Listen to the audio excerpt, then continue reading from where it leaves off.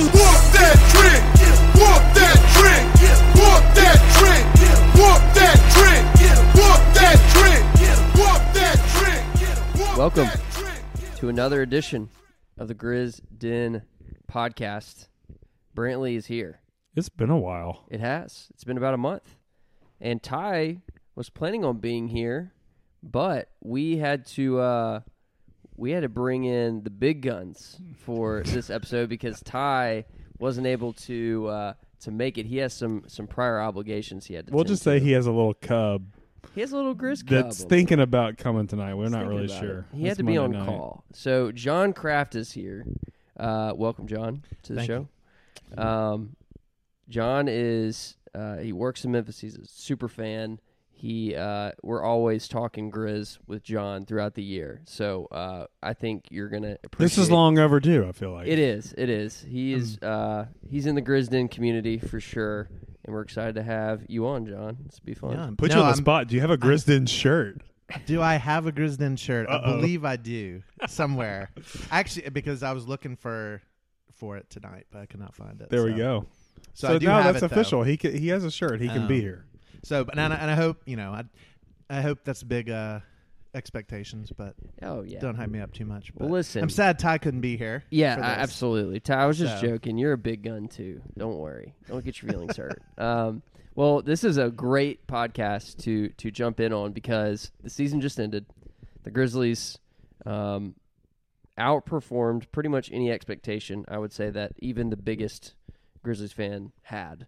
And it was just a magical run. So what we're going to do is we're going to start the podcast by doing a little bit of a retrospective on the season, talking about takeaways, reflections, what we, how we felt this team evolved.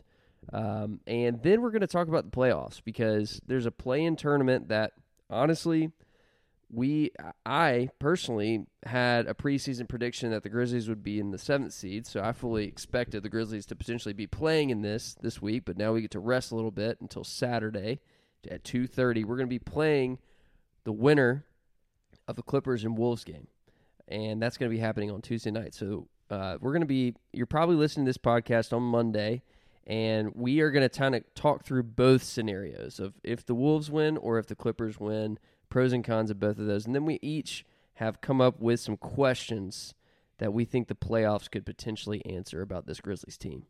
So that's the agenda for today.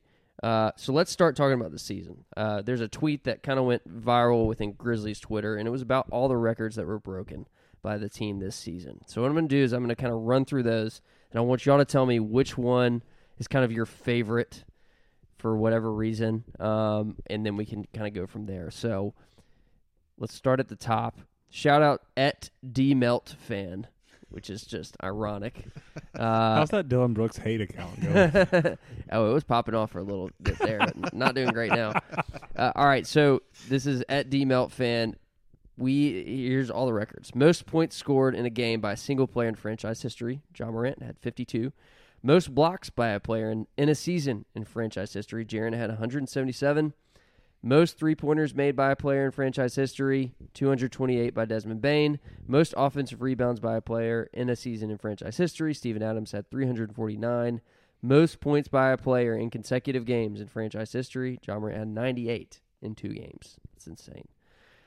And we became the first team in NBA history to lead the league in steals, blocks, and rebounds per game. We had the longest winning streak in franchise history at 11, the most away wins in a season in franchise history with 26, most points in a quarter in franchise history. It happened the other night, 55 in the third quarter against the Pelicans. Most points in a game in franchise history, 152 against the Thunder. Biggest margin of victory in that same game, 73. First division title in franchise history, and then tied the record for the most wins in a season in franchise history with 56.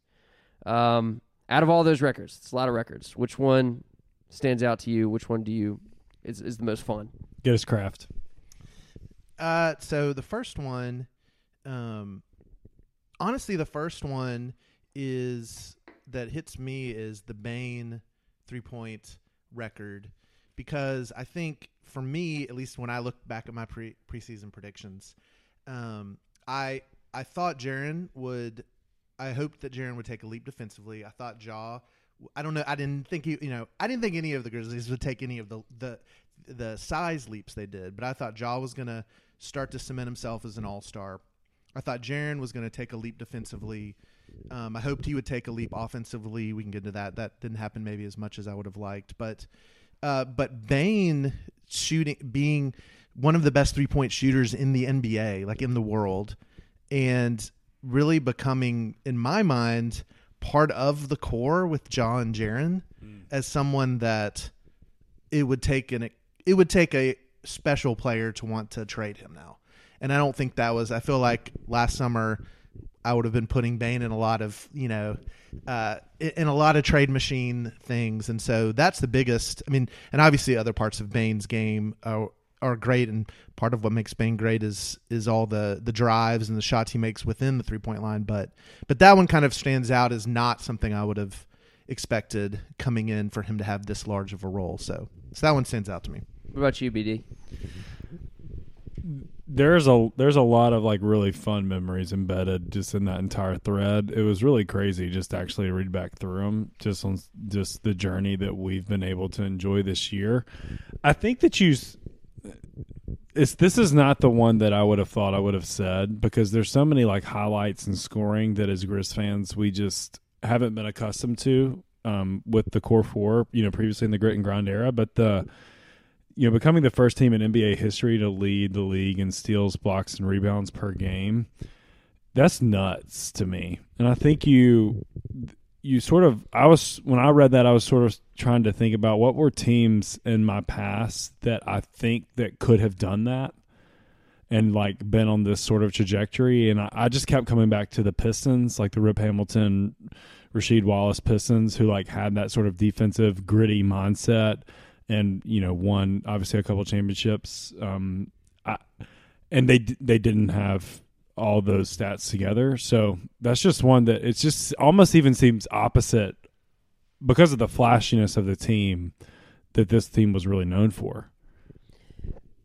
That's a good one. Yeah, mine was Jaren, the blocks. It's less almost about the blocks and more about him having enough time on the floor to even accrue a stat that would be big enough to break a record. Because if we go back to last summer, our biggest debate was around what is the number for Jaren, because it could either be a great deal or just a disaster.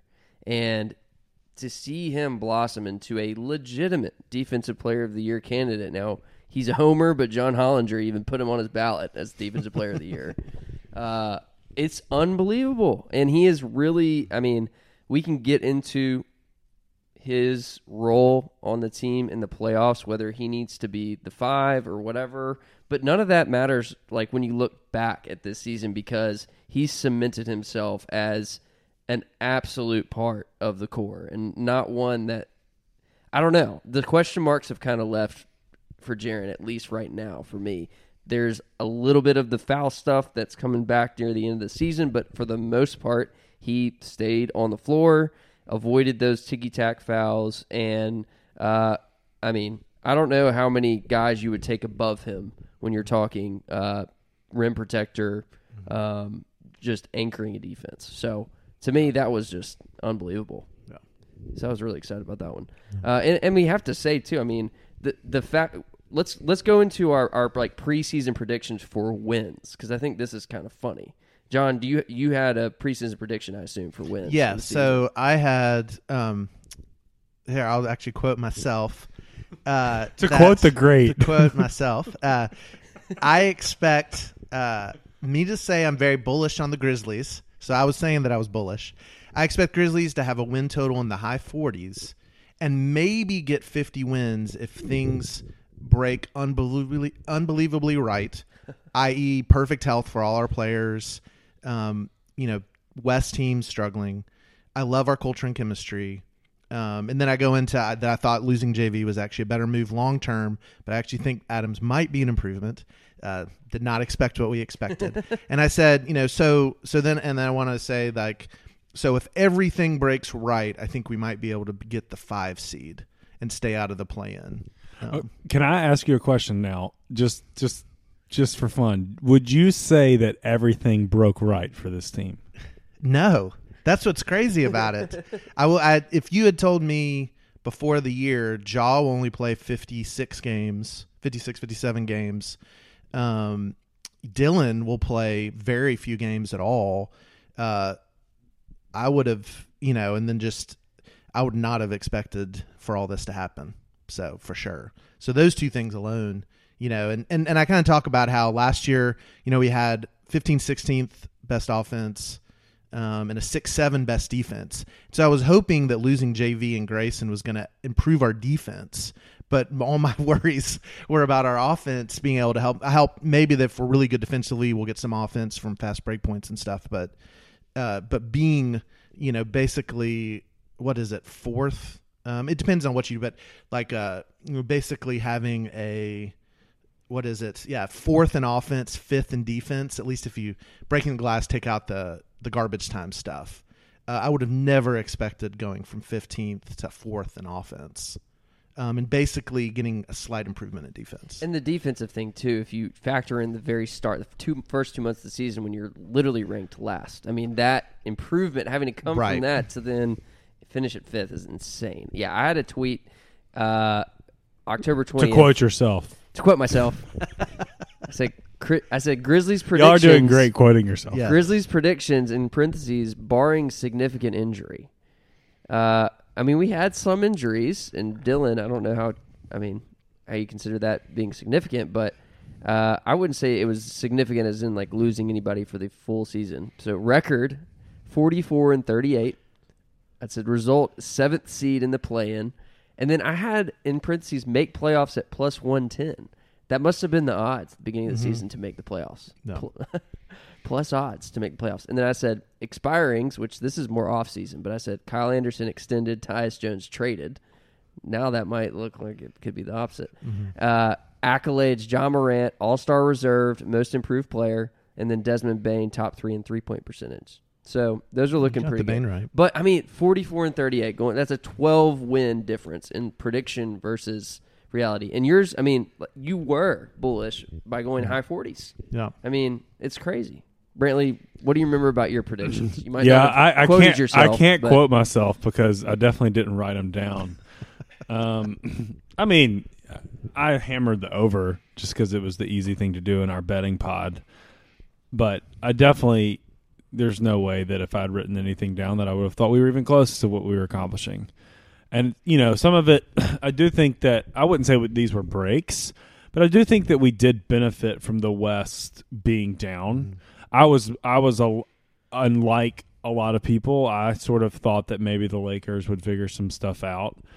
That was about as wrong as one could be. And I definitely didn't think that the Jazz would slip like they did. When I was looking at the Western Conference as a whole, I sort of thought Golden State would pick it back up, to which I think that they did. And Denver, when you're looking at sort of like who our competition was in the West, not getting Jamal Murray back at all really hurt them and kept them sort of middle tier. So I think we did benefit some in that regard.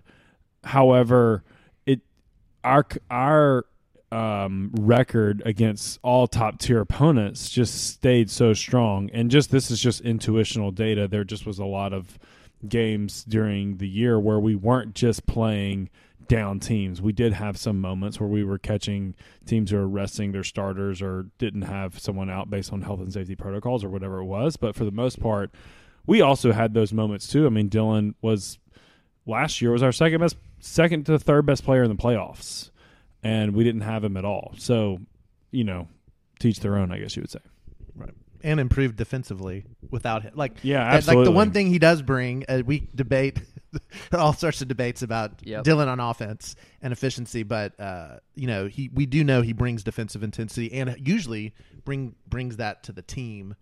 And we didn't have him most of the year, and we actually improved defensively. So yeah, and looking at the standings too now, I mean, even the Blazers were a team that wasn't expected to be in like a tanking mode at this point. They had Robert Covington, Norm Powell, Damian Lillard, and CJ McCollum. I mean, They're 27-55 in the year, 13th in the West. That's- To quote myself again in this This is paragraph, great. Y'all keep quoting Yeah, To yourself. quote myself, the one that part of my bullish, why I was bullish on the Grizzlies is I said it helps that I think the rest of the West is down. Maybe only the Blazers really improved this year. So that was Wow. So yeah. Thanks for outing yourself. Yes, with that. a little wrong on that one. That's As far as awesome. we're talking about the Blazers. Oh, So that's great, man. Yeah, I mean, a season 2 that was marked by. I just think you can look at the awards, like the end of season awards, and you see John Morant, who's most certainly going to, I would say, Vegas thinks he's going to win the most improved player, and he is the last person that wants that award, which is just hilarious, judging by his Twitter and Instagram and pretty much every time he speaks about it.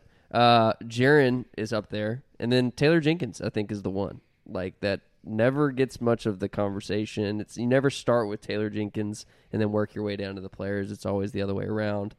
And I don't know, in a weird way, I kind of think he probably likes that coming from the Pop and Bud coaching tree, just kind of staying in the background. But the definition to me of a good coach is getting more than the sum of your parts in a team. And I think there's no better example than the other night, a Friday night game in the Forum against the Suns, when just about everybody was out, and it doesn't matter.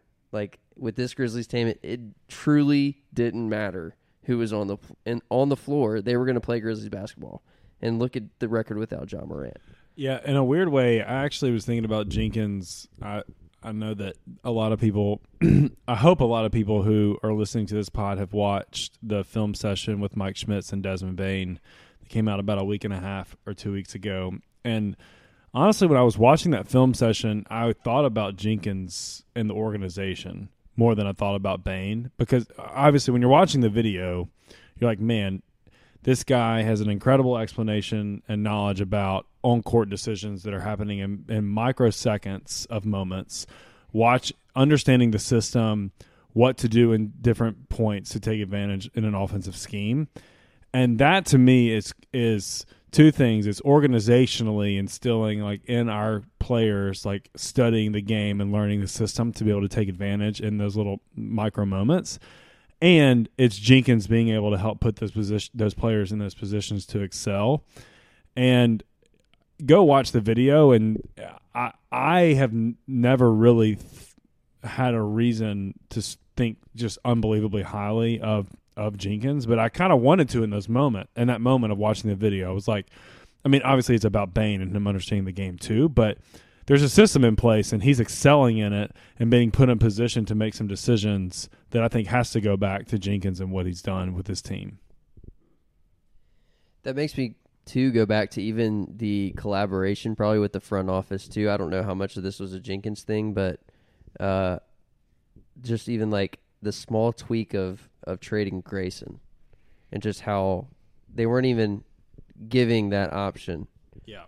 They were saying it's time for Bain. And that I would have to expect that based on all of the rhetoric within the organization, like Jenkins was probably on the same page, even though people did make fun of him for loving Grayson and like starting Grayson. Yep. But at the end of the day, they saw Bain, like they knew. And I think that's just a small move that made such a difference. Yeah, for sure. Yeah. I mean, it's the small things. with Yeah, this we organization. had two subtractions Yeah. that had, I think, major addition. The addition by subtraction, but it was two people. It's JV and Grayson. Yeah. And especially Grayson. And I'm looking, spoiler alert for later, but I'm looking forward to the playoffs without the other team targeting Grayson every single time down the court, like what the Jazz did to us last year. But no, I think that's huge. And one thing that, and part of it is, sometimes it's like, do I credit Ja or Jenkins for the culture? Because I think it's sort of this beautiful thing, both of them. But one of the things when you were talking about the Bain thing, it's that we've had now Ja, Zaire, like all these players leave and talk about watching film and then come back and have these like vast improvements. You know, it's hard to say Ja has vast improvements, but just be so much smarter, make so much better decisions. I mean, honestly, even Dylan, since he's come back, he passes more. Well, and Tripp talked about it on the Zach Lowe pod. Yep. Ja, that's his true. first thing back, coming back from injury, was I watched my teammates and figured out how to set them up more. That shit is special. Yeah. And Not all around. I mean, we know Ja is special on the court. Yeah. But, that culture piece Yeah. is a big deal.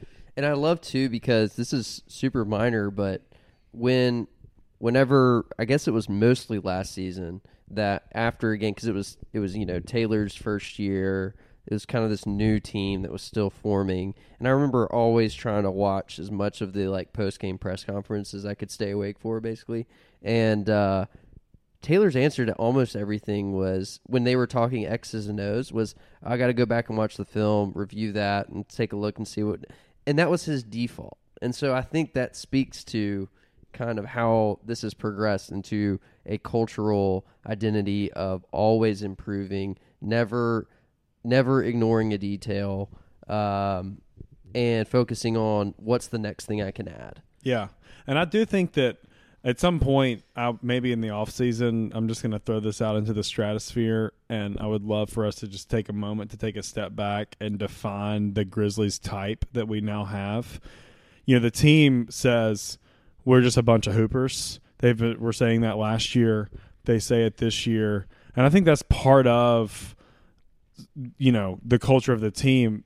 Hooping in the NBA is also being a student of the game and learning it in a way where you're obsessed and you can take advantage in these little, small moments. Is what makes Chris Paul, the best point guard potentially of all time. Is his ability to understand sets. And I don't like Chris Paul. He's one of my woes, but he's really good at being a point guard. Yeah. Chris Paul, it's all the extra stuff. His pure basketball is fun, but man, he has a lot of extra stuff. He has a lot As of Memphis extra fans stuff. That's know. right. Yes. Oh man. Well, let's talk then. Actually, you know what? Any more preseason predictions that we can note on the podcast that are worth going back and looking at, or I don't want to I love quoting shortchange. myself. I was going to you know? say I don't want to shortchange anything because you probably will bring something new that we might Well, not have I talked think for about me, yet. just the funny part is these predictions that I made in several different places, and then just them and just getting accused of homerism. Yeah. From everybody, getting killed. You're just for being a them. visionary. And if I'd gotten on, the pod earlier, I mean, I would have talked in a way optimistically. I mean, I'm so optimistic. I mean, everybody makes fun of me how optimistic I am of I think Grizzlies are going to be the team of this decade. I go crazy. But the fact is, I was super homer, and we just blew all of my expectations out the water. We're the second best team in the NBA, and it's really crazy to think about it, to take it all in, and just the amount of what y'all read, and just how we is just pretty crazy. I don't know if I've ever had my expectations just surpassed like that when they were high already. Right. And I just think that's really cool. It speaks to just how this year was, and I'm really wanting to enjoy before we get in the playoffs next, coming up, just really enjoy how great the regular season was. Yeah, and I'm skipping ahead, but I'm gonna spoil one of my questions because I think it really is a good segue into what we're about to talk about. You're allowed. We'll allow it. Thank you. My very first question actually is, what will be considered a disappointment versus a successful season at this point?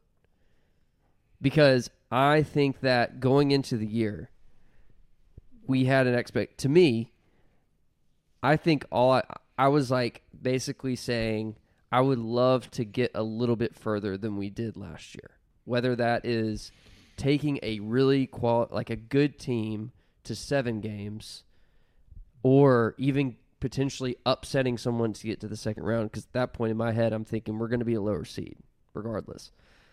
But now I think you've kind of moved the goalposts, or at least most people have, and yet there's still a sense in which, this season has already surpassed the expectations. But to me, I put it on this list of questions that can only be answered by the playoffs, because I think personally my answer to that would be like, I have to see them to then decide whether it was successful or not, because I think we're that good, and this is such an opportunity where Phoenix might not be this Warriors level team. Oh, preach.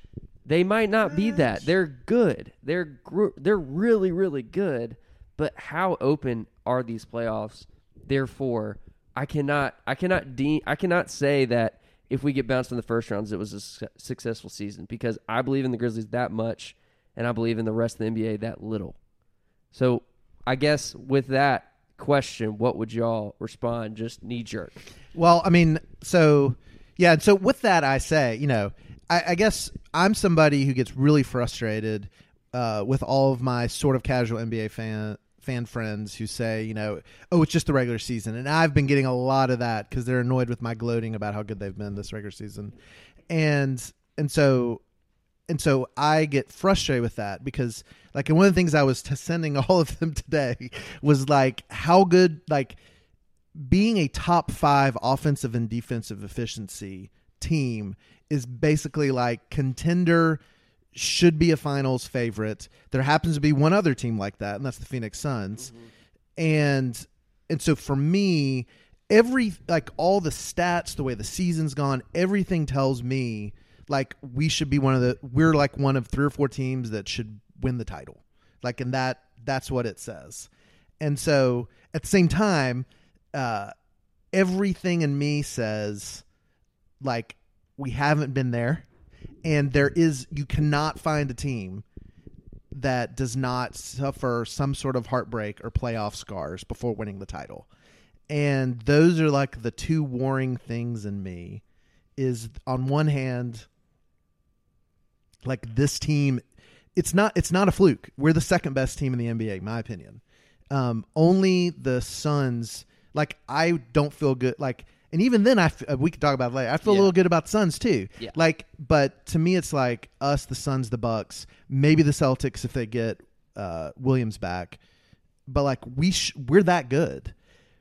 But man, no team this young, no team with this less experience, little experience, and no real playoff scars. Though you could say losing that weird bubble game and losing to the Jazz last year were some scars. But no team does this. And so those are the 2 warring things. So I don't know. And so with that said, I think I would be severely disappointed with the first round exit. I think I would be severely disappointed with a loss in the second round that was not close, like long 6-7 games, especially depending on the health. Because I think we're better than the Nuggets and the Warriors. I might think we're better than the Warriors if they're healthy. Agreed. And so I just think, that's the way I feel like we are the 2014-15 Warriors. It took them losing to the Spurs in 14 to get to where they were in 15, and so I don't know if that's where we're going to be, but I think we're that kind of juggernaut. And in a normal year, it is normal to have a team like the Spurs were in 14. That's the difference. Is like, it depends on how you view, to me, the Phoenix Suns. Yeah, like, are right. they one of those teams? If so, great. If you make the conference finals and lose, that's a great season regardless. But, like, you can ration it. But, yeah, I don't know. It's interesting. Yeah, I'm going to be disappointed if we don't make the Western Conference Finals, just straight up. I think this team has demanded us to expect that of them. They want us to. So I am going to expect that of them. I think that they want all the smoke. I think that they are going to talk all of it on the court to Steph Curry and Towns or George and Kawhi. I don't care. And I don't think that they do either. So, like, is that so much larger than what my preseason expectations were? Yes. And this team made me reset my expectations. And so I have big expectations for this team. Because I'm like you, Kraft. I think that we're top 2-3 best teams in the NBA right now. I'm not scared of anybody. I think that these guys can roll, and I'm definitely not scared of the Warriors. Period. Like, bring them on. Like, I mean, I'm doubt. sitting here thinking, Yeah, no doubt. are we like the 09 the let me say it this way. We don't have the big three like the Thunder did, but like the Thunder lost in 09-010 in the first round and then went to the Western Conference Finals this next year, and then the year after that they lost in the finals. I'm like, are we a year ahead of schedule and we're going to the finals this year and next year we have a finals chance? Maybe. I mean, you're talking about like one little minor injury to Chris Paul to where we're the favorite. And you look at that Thunder team, like, it's shocking they lost with the Mavs. I mean, that 2000 Mavs team was a weird team. I mean, the Thunder were obviously the better team and a coaching inexperience. I mean, that is what that's the exact kind of thing that my anxiety about the Grizzlies. That's the exact kind of thing, is being outcoached, lack of experience. That's Who would outcoach us? Well, I mean, that might get to some later questions about Jenkins. Oh, okay. As a playoff coach. But that what's a I'm looking disappointment to you? Will but, you be upset if we lose? Will you be upset if we lose second round to the Warriors? Disappointed?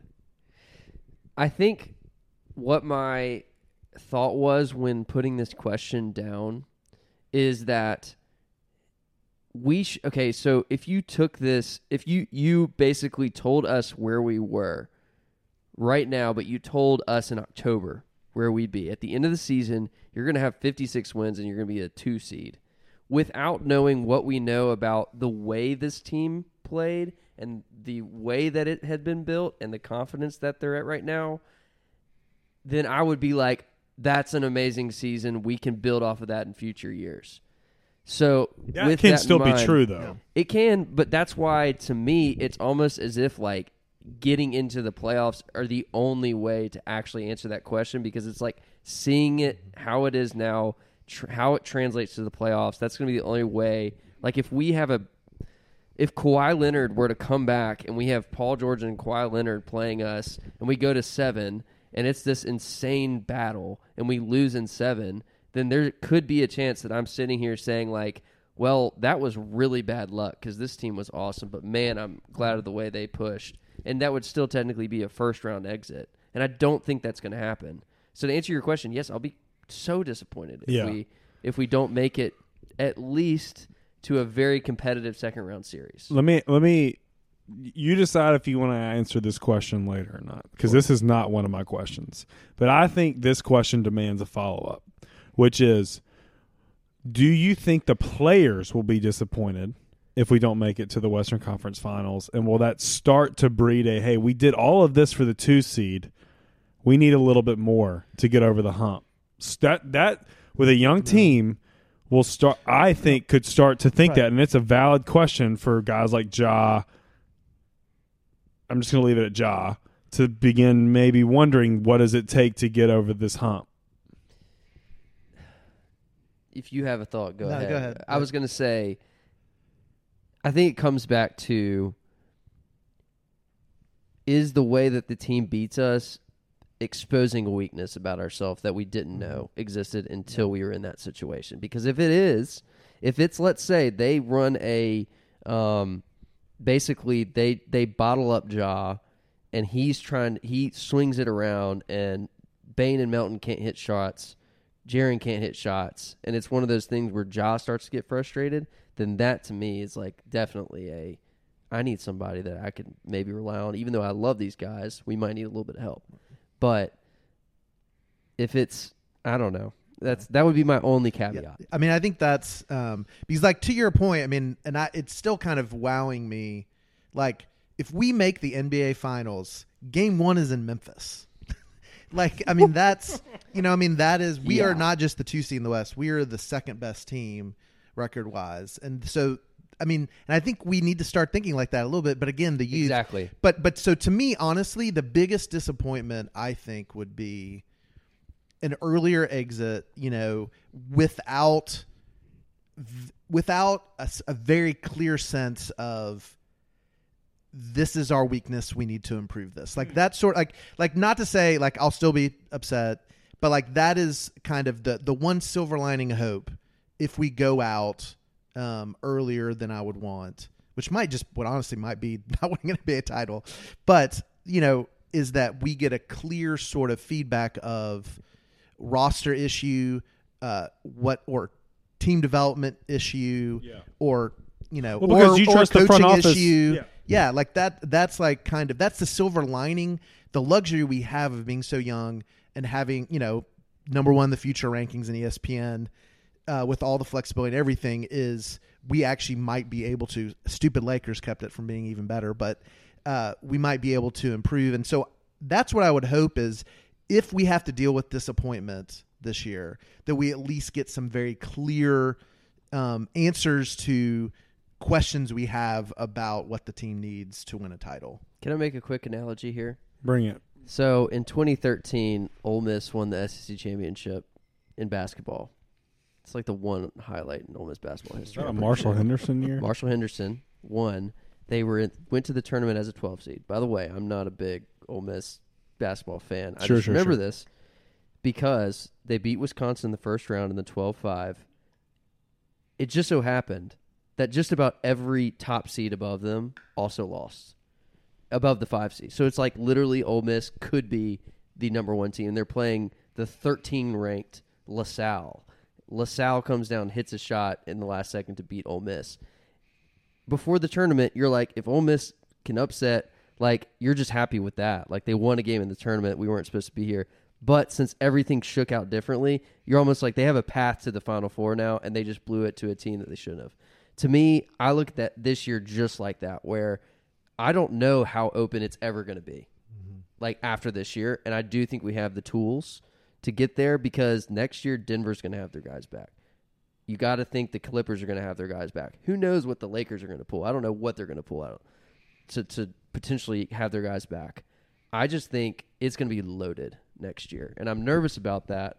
And we might be just as good next year, but everybody else is better. So I think this is the year. Right. No, I think there's truth there. I don't know.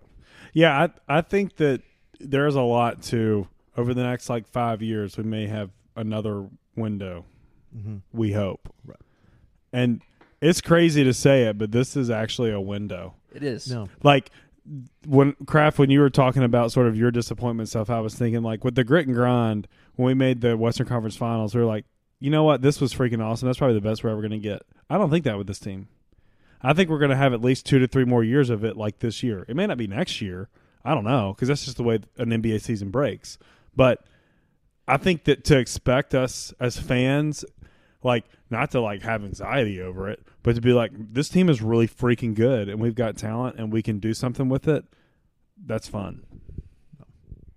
No, and I think, and honestly, we have depth we might not have later on, with having to pay people, and I mean, and again, we're getting to questions about stuff, but I mean, one of the things is I actually think the longer we go, our depth will actually be helpful, especially against teams like the Suns that basically play 6-7 guys and have a lot of guys with histories of getting injured in the playoffs, and and same thing with the Warriors, and so I look forward to that. But I mean, as you were saying, I mean, I think, weirdly, I look and I think the 2013, the 2015, honestly, I think the 2015 team might have been our best team.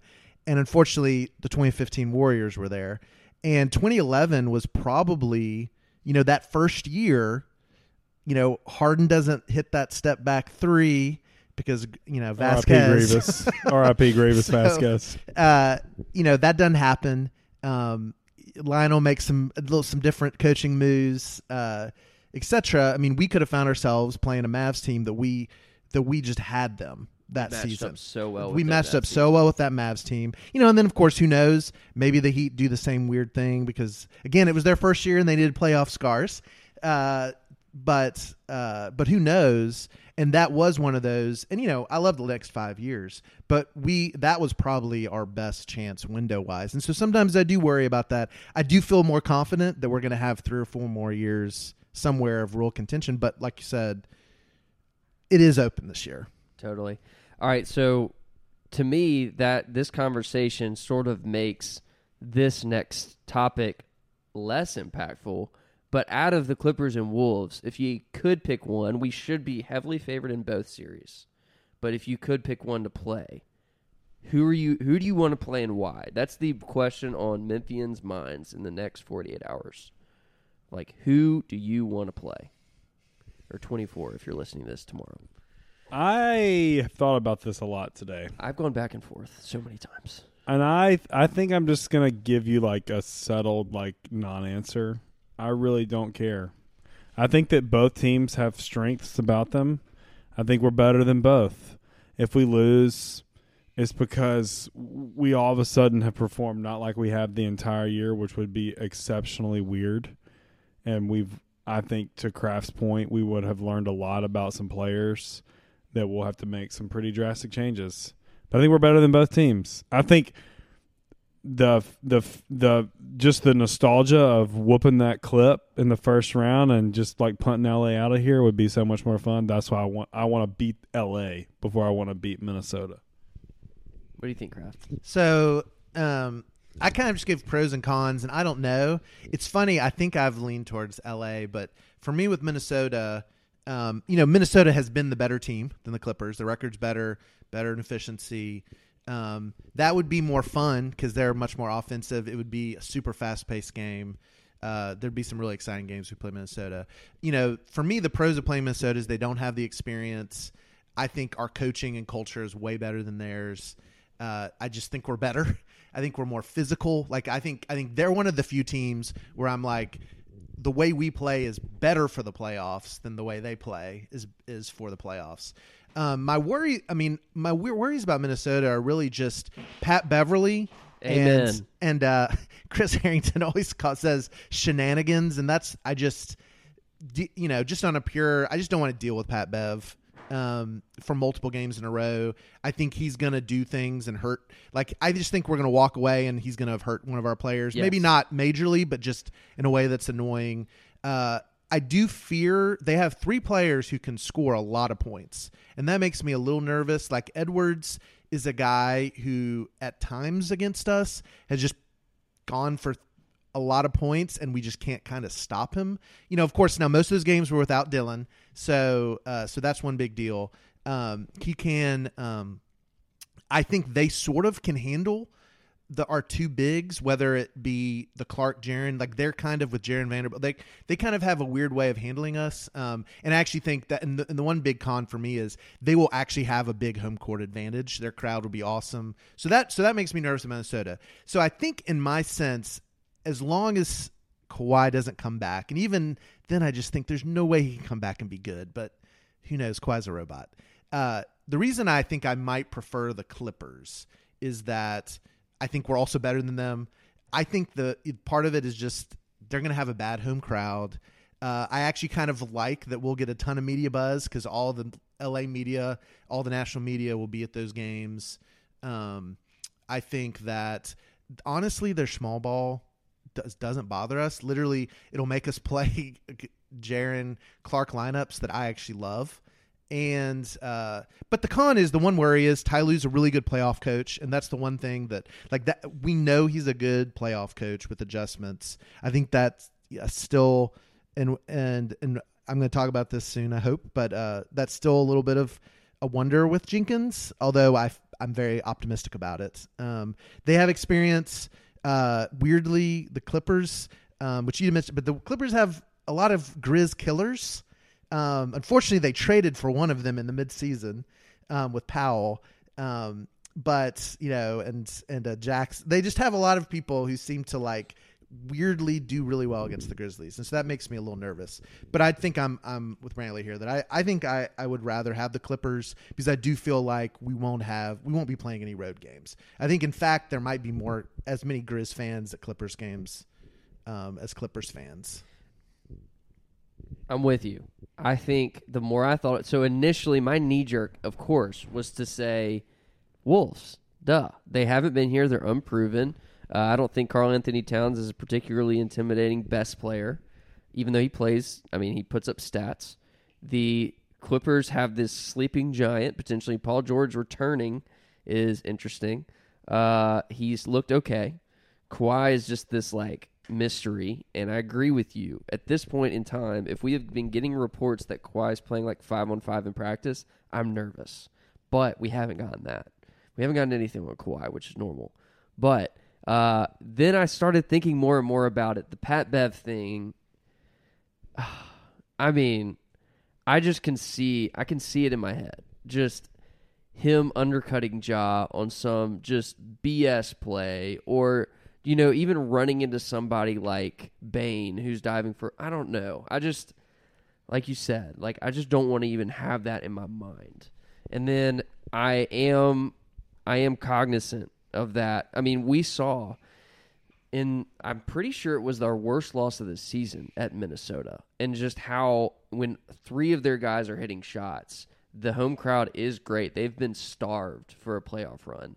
And it reminds me of like almost like a grit and grind era Grizzlies, which we were just, the city was so ready for the team to be good. And yeah, I just think that no matter what, this Clippers team doesn't have an expectation.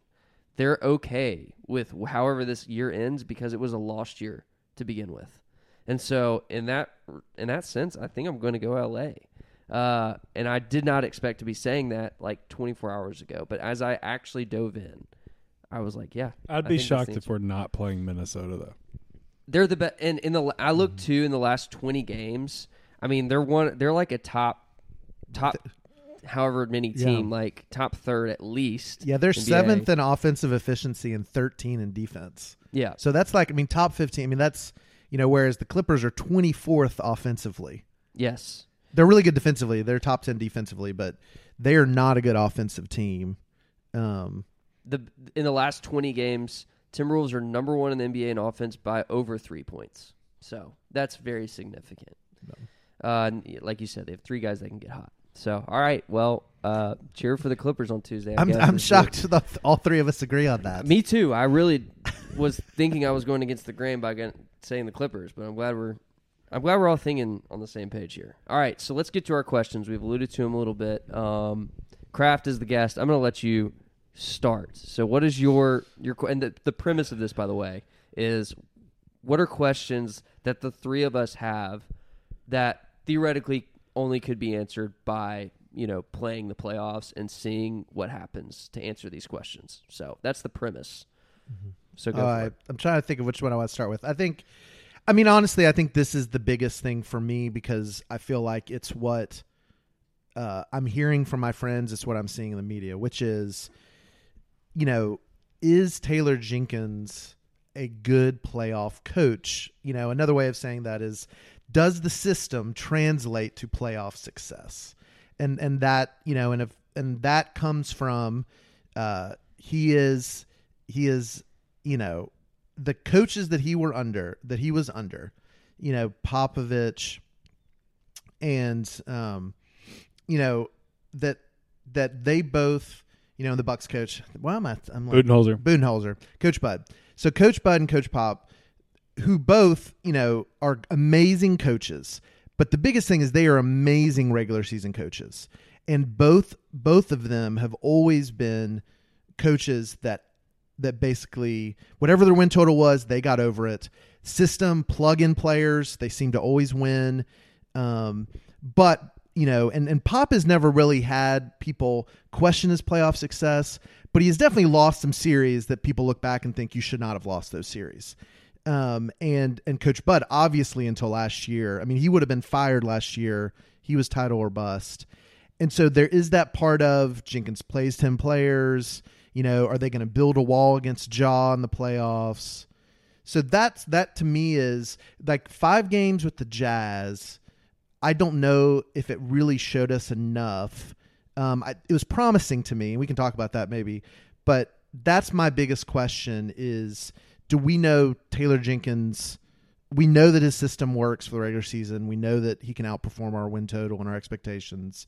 He's a great culture creator.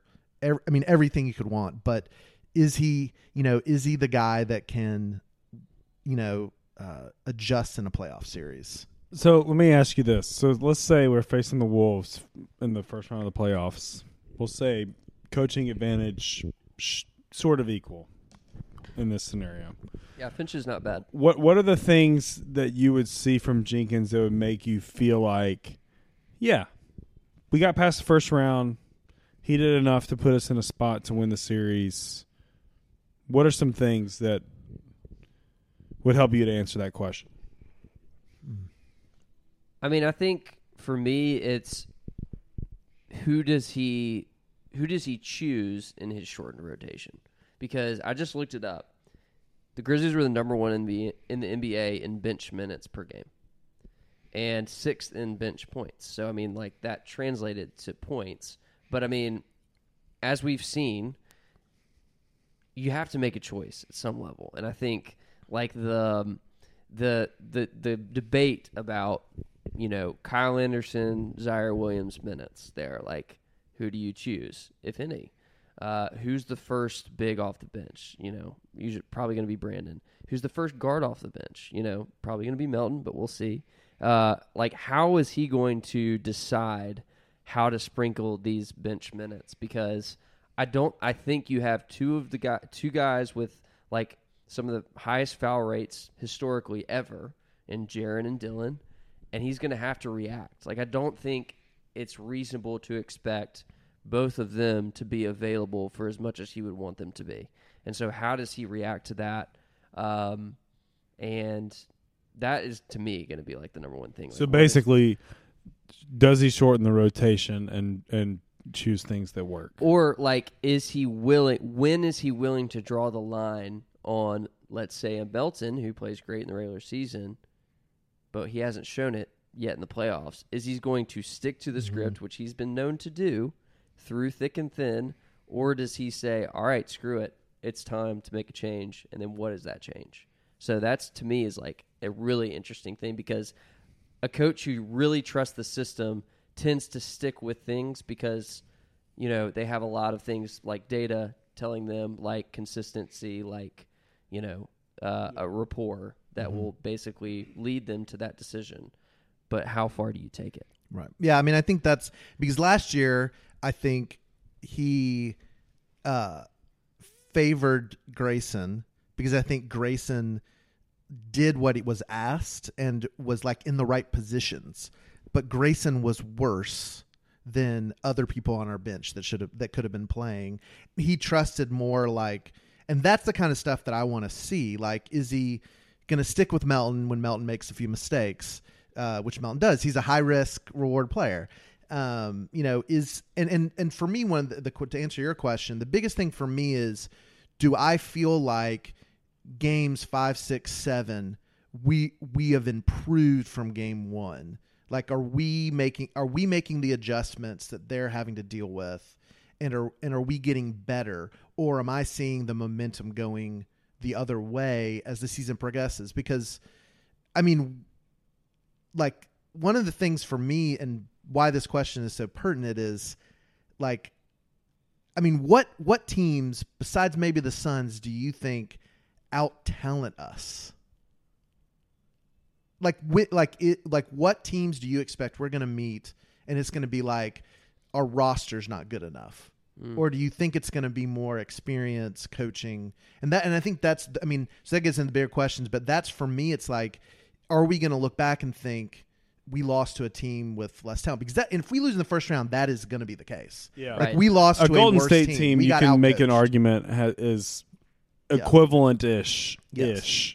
a healthy Golden State Right. team. I'm not even talking about like super healthy. Or like a Clay. series where you feel like you don't have the best player in the series. Those are the times where you can Right. make that argument, which Right. there's not many. No. Because Ja's that good.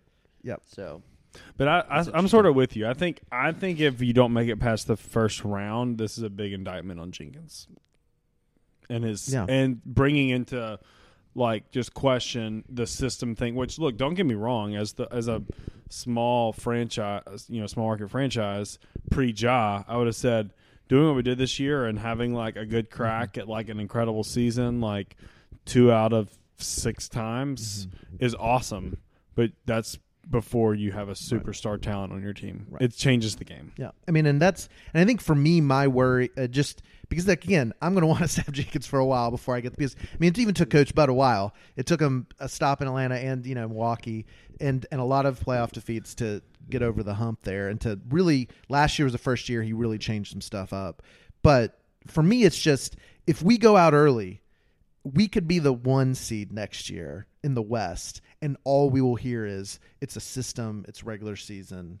We're going to be like the Jazz. And not even a system. Maybe it's even like just this way. It's like the Jazz maybe is a better comparison, but it's like you don't want the next Scott Brooks during this window of time who had this Thunder team that had the chance to really roll, and he couldn't get over the hump. Right. And they kept him because the players loved him. He created a fun culture. But, yeah. It's great. It's a great question. Brantley, what was one of yours? So this is related, and I'm just going to ask it, or I'll just sort of maybe I won't ask it. Should we answer our own questions? I guess ask the question, but then you can start with your answer. Okay, so what players are long-term pieces versus values that we need to take advantage of moving into the offseason? I have a 1A and a 1B of things that we'll have to watch. If you listen to this podcast, it's not going to be a surprise. I have a 1 sort of moderate one, and then I have one that I definitely am not even paying attention to. We have to re-sign him. I can guess the second one. Yeah. Go for it. So my 1A is Melton. It's fairly obvious, but the dude is on a tear right now, like amazing. And if he all of a sudden just like falls off a cliff in the playoffs, I think we're going to really know. And I'm with the Jenkins thing. I hope he doesn't give him a long leash. I think the 1B is Dillon. Like, was his playoff Dillon a real thing last year? Or is he going to sort of like be hero ball or not? I still think we have to confirm that. It just feels like fake news that really happened. But if Dillon moves into like playoff Dillon, then like I'm going to like we'll state it here. I'm moving off of my like hate Dillon thing. He can do whatever he wants in the regular season because he's such an asset in the playoffs and he just understands his role. I think we'll really learn a lot about BC and like the juxtaposition between like how terrible he was last year with, his injuries or just his role sort of malpractice, I guess you would say, versus this year where it was more defined and set. And I don't care if Tyus plays 0 minutes in the playoffs. I want him on our team next year. His role in the regular season is so valuable to set us up to be in this position. It's not even a question. That was one of mine, was Tyus Jones, because I think it depends to me on, like, I'm very intrigued the number of minutes that he and Ja will play together.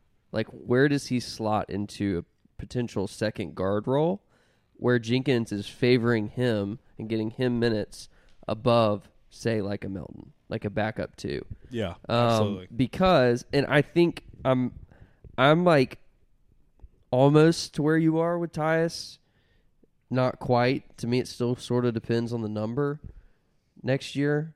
But I do think in terms of Ja being the best player on the team, but also being as fragile as he is potentially, which is what makes him great, you kind of need a guy who's going to be able to steer the ship. And is that worth, in an 82-game season, having that at your disposal, even if it means you're taking away from money that you could put towards maybe a guy who's more of a high ceiling in the playoffs guy? Because Tyus is absolutely a bring your floor up to here guy. He is not a take your ceiling up to here guy.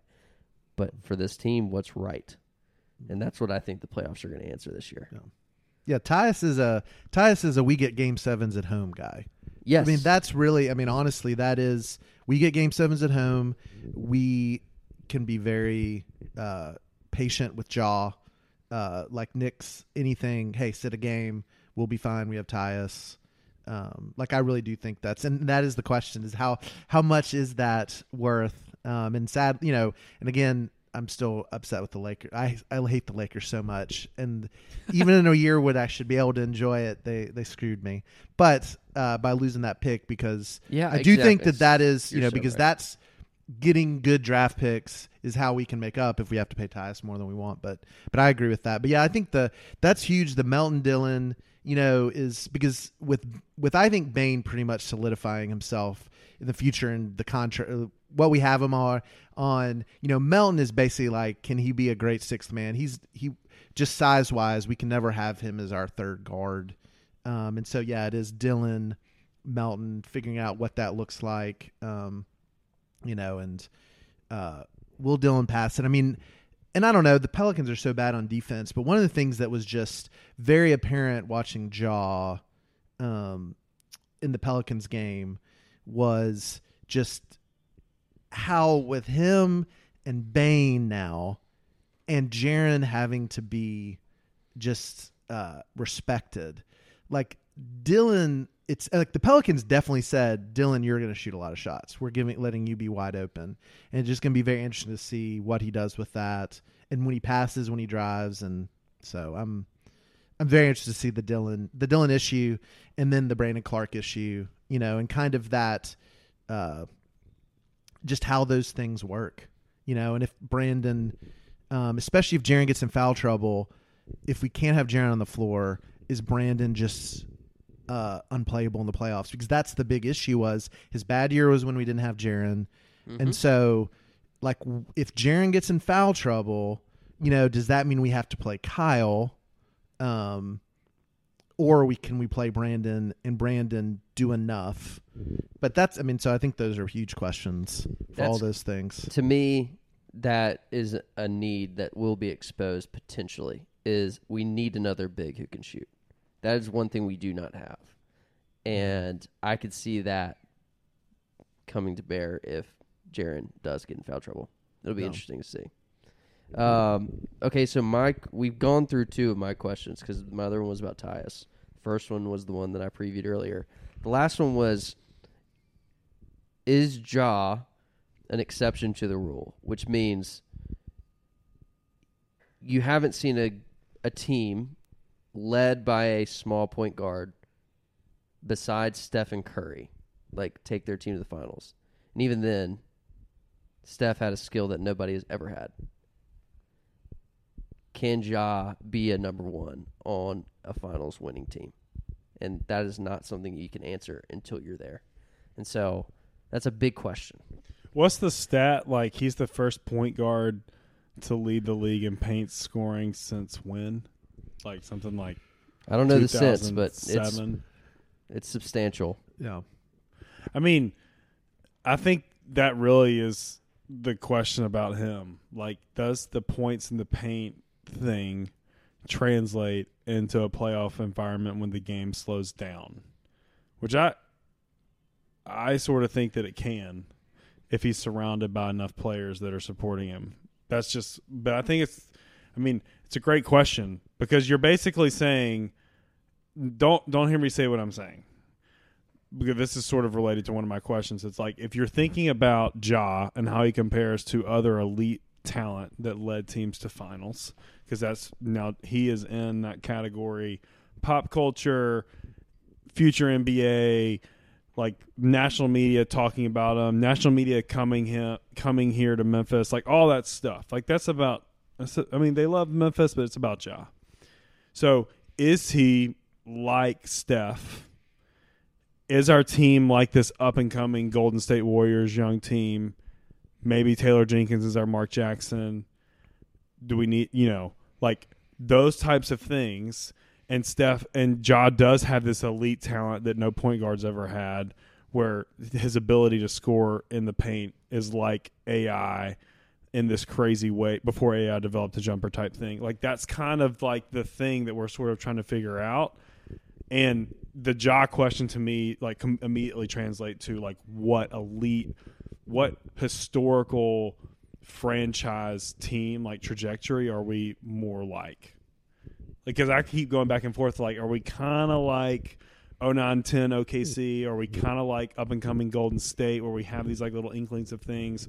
Or are we kind of just like Boston a couple of years back, where they make it pretty far and then flounder for a bit? Mm-hmm.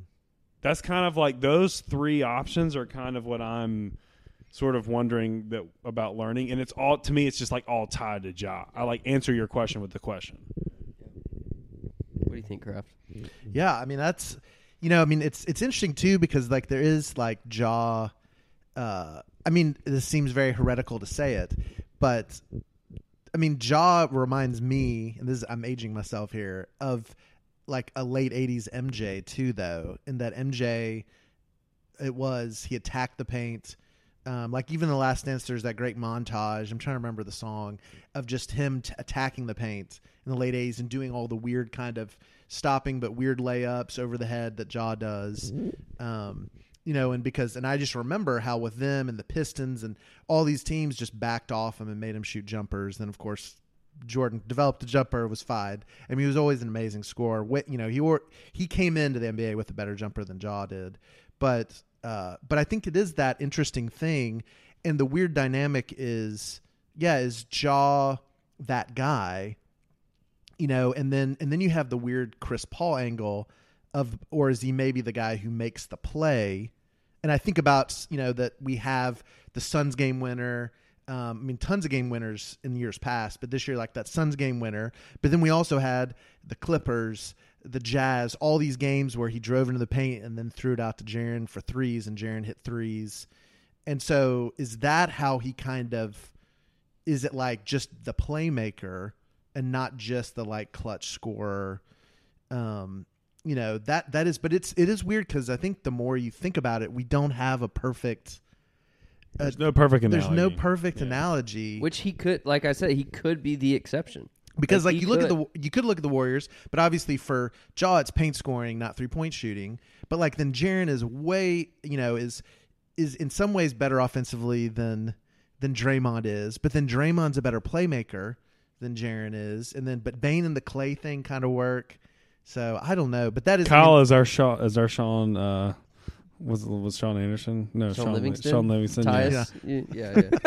Like the weird tall Yes. guy. Yeah. Really sure where he fits. Andre, he's more Iggy. Yeah. Or Kyle is Dylan, Iggy? Dylan. Dylan is more probably like Iggy. But I also think, but one thing that with Ja that, has been shown is the defensive part of Ja too, is like Ja going to bring the defense. Yeah. Or is it going to be a Trae Young thing where like you can't hide him enough, and no matter how good of all the no matter how good defensively all the rest of the players are, that defensive part is going to always hurt us too. So that's another thing. Just not only but that is the biggest thing. I mean, is he the Ja before he got injured that everybody said was going to be first team All NBA? Or not? Is he really that? Is he really one of the top 4 or 5 players in the league? I think he is. So I think he could be. We'll see what happens. All right, we got time for a couple more. So we'll go Kraft and then Brantley. do it, Kraft. So one of the but one of the things that I was interested in is what is going to be sort of our go-to closing 5 when we have to win a game. And kind of so sort of in other words, do we have like a death lineup? And is it that Jaren, Clark, Dylan, Bane, Ja, maybe Melton in there if somebody's in foul trouble?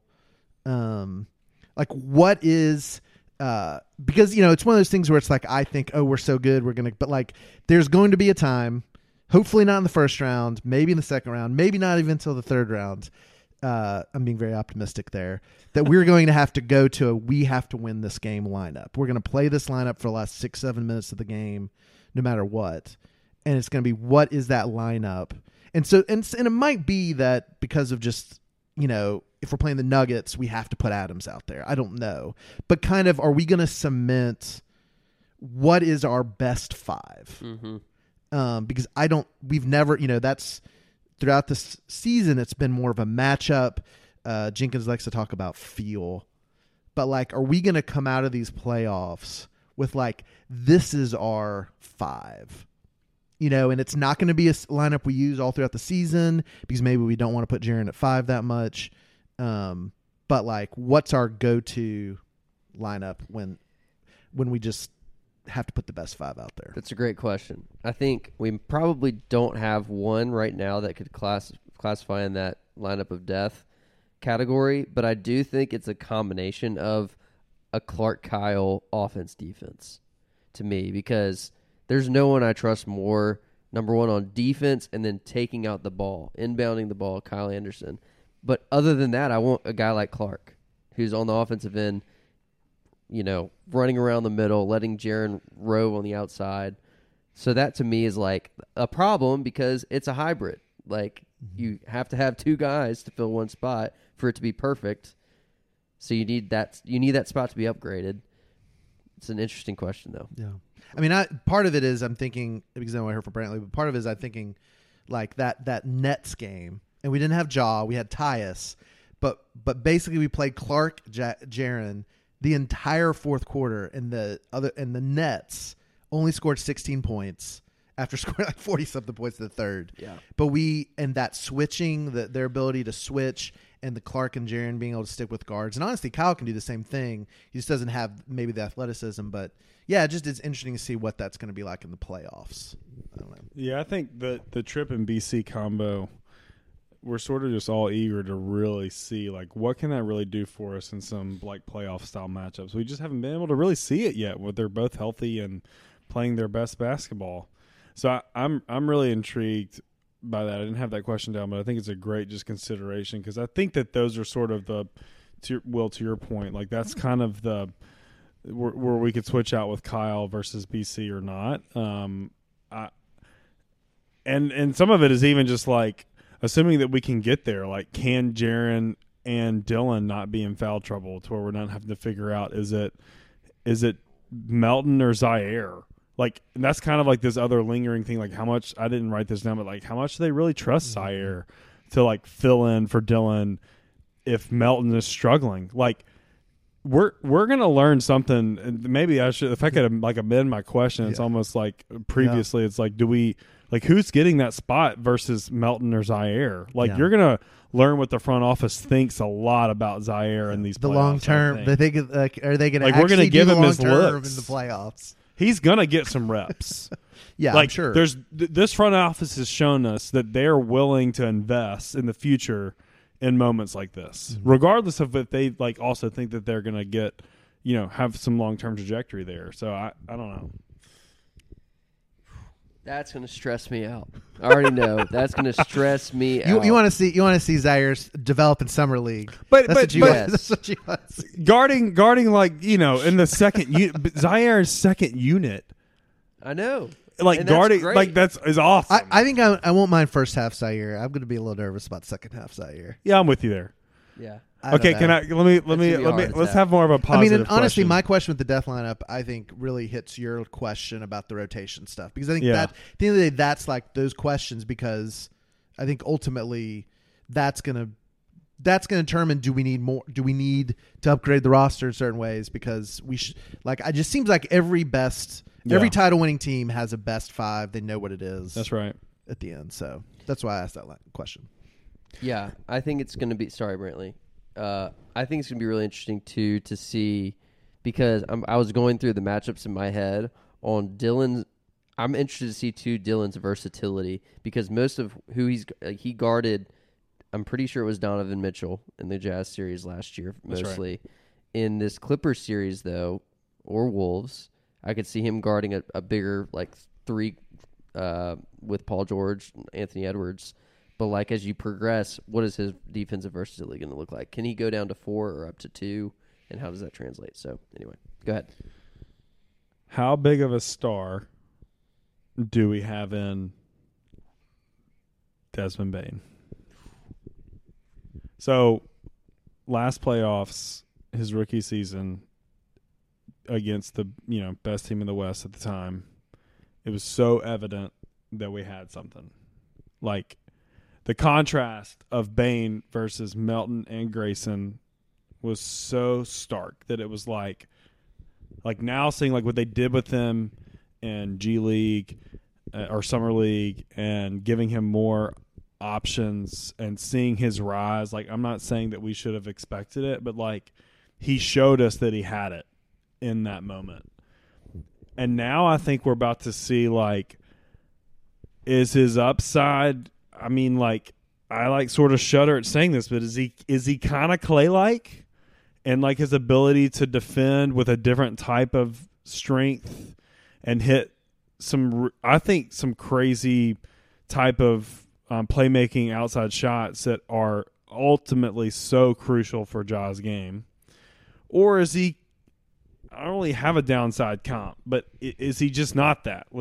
I'm not saying he is Clay, but he has that type of role alongside of Is he an Ja. undersized shooter who can be streaky? And Yeah, fair. Like, is he? Right. I don't even know the right No. comp, but like, No. I just think we're gonna, and my bet is that we're gonna see that he's more like, yeah, this is a guy you got to expect on your team, who's like you expect to pay him a good bit in the next couple of years based on what he shows us in these playoffs. I mean, it's funny. I would tell. I remember talking to a lot of my friends who were doubtful about Jaren, and I remember like showing them clips of those like amazing Warriors seasons where it was like Steph was hunting Clay and Clay was running all over the place, and Clay, was having those 3 points that there's like where he hits like 4 or 5 threes in a row, the crowd's going crazy, and I was like, this could be Jaren. Like this is what potential. And now I'm like, well, hopefully it could be Jaren sometime soon, but it's definitely could be Bane, and it might be one of these where we're going to be looking up and Ja's going to be dribbling crazy all over the court looking for either of them. And so I'm over the moon for Bane. I think he's everything we would want, and I think so far his size does not seem to matter. I think we only feel his size when Melton was was playing 3. But when we have Dillon, when we have any wing with size, Zaire even, I just never feel like his size matters. And so I think I would be, I don't know. There's a very short list of people I would trade Bane for. Very short. One thing I was just thinking about is who are our guys where if like a majority of them are hitting shots, we're going to be almost impossible to beat. And I was just thinking about the group of Jaren, Bane, Dillon, and Melton. If 3 out of those 4 guys are like hitting shots at hitting threes at 40% or better, we're going to be really, really tough to beat because you're going to have to stay honest, and then Ja can do anything at that point. Can you imagine game 1 in the Forum when Bane has his first like little like pump fake, just sidestep to the left, patting it, just like little Fly-by king. flick, just like 3 that just like hits nothing. I mean, but counter, what if the moment kind of looks a little bit different for him? Like, let's just say the lights get a little bit brighter. Mm-hmm. It's not, and I don't really expect it. Like, I think he's such a gamer. Well, he's got the ultimate green light. Like, he should never, like, if anything, that's what this year showed me, is they want him to take as many shots as he can take. Like, all of a sudden, him having the ball more in the regular season. The only person keeping him from taking as many shots is Dillon. But him having to be forced to play make with the ball in his hand so much, if he now has to take a step back in the playoffs to now just be more off ball and 1 to 2 dribble to shoot, how much easier is that for him to score versus what he was asked to do in the regular season? Totally. No. Yeah. No, and also our points in the paint, that's a lot of Bane too. I mean, those cuts from Steven Adams, the assist from Steven Adams and cuts, he's not afraid. I mean, nobody's like Ja, but Bane's not afraid to go into the lane against taller guys. And so, I mean, and again, he's young. I mean, he's only going to get better. It's unreal. Man, this is just getting me so excited. Saturday, 2:30. I got 2 more things, and then we'll get out of here. There's an article that came out this afternoon. We're recording on Monday night. The city and county, I don't know if y'all saw this. Yep. They basically came to an agreement about the lease under FedEx Forum through 2029. Basically, the city and county are going to lock in sort of a fixed rate that they're going to pay FedEx Forum instead of this like sort of outdated agreement that they had about like comping tickets that didn't get to a certain threshold. Anyway, it's great news for Memphis because that was the one question mark in the lease that had been written about for a while. But we now are locked in for the next at least 7 years here in Memphis, and hopefully at that point, I mean, they've been working very collaboratively on this through a pandemic, which could have left open a lot of liability in that lease. And so it's a great news for the Grizzlies and Memphis both. Last thing, we are doing a giveaway this week for Grizzden merch. So enter the giveaway. You'll get to pick out any piece of Grizzden merch, and we will be hopefully printing that for you before the playoffs. So check our social media accounts for details on how to enter that. We're doing a big giveaway so that you can rock Grisden merch at the home playoff games, first of which will be on Saturday, second of which we'll see. Anything else? Last thoughts? Go Grizz. Go Grizz. And thank y'all for having me. It was great. It's Hope I didn't been a talk too pleasure. much. Let's go. I'm very excited about the playoffs and the future of the Grizzlies, and so I appreciate y'all having me on so that I could express myself a little bit. Absolutely. This won't be the last time, John. We appreciate it. For Brantley, for John, for Ty, shout out. Grizz Cub. I'm Will. Thanks for joining us.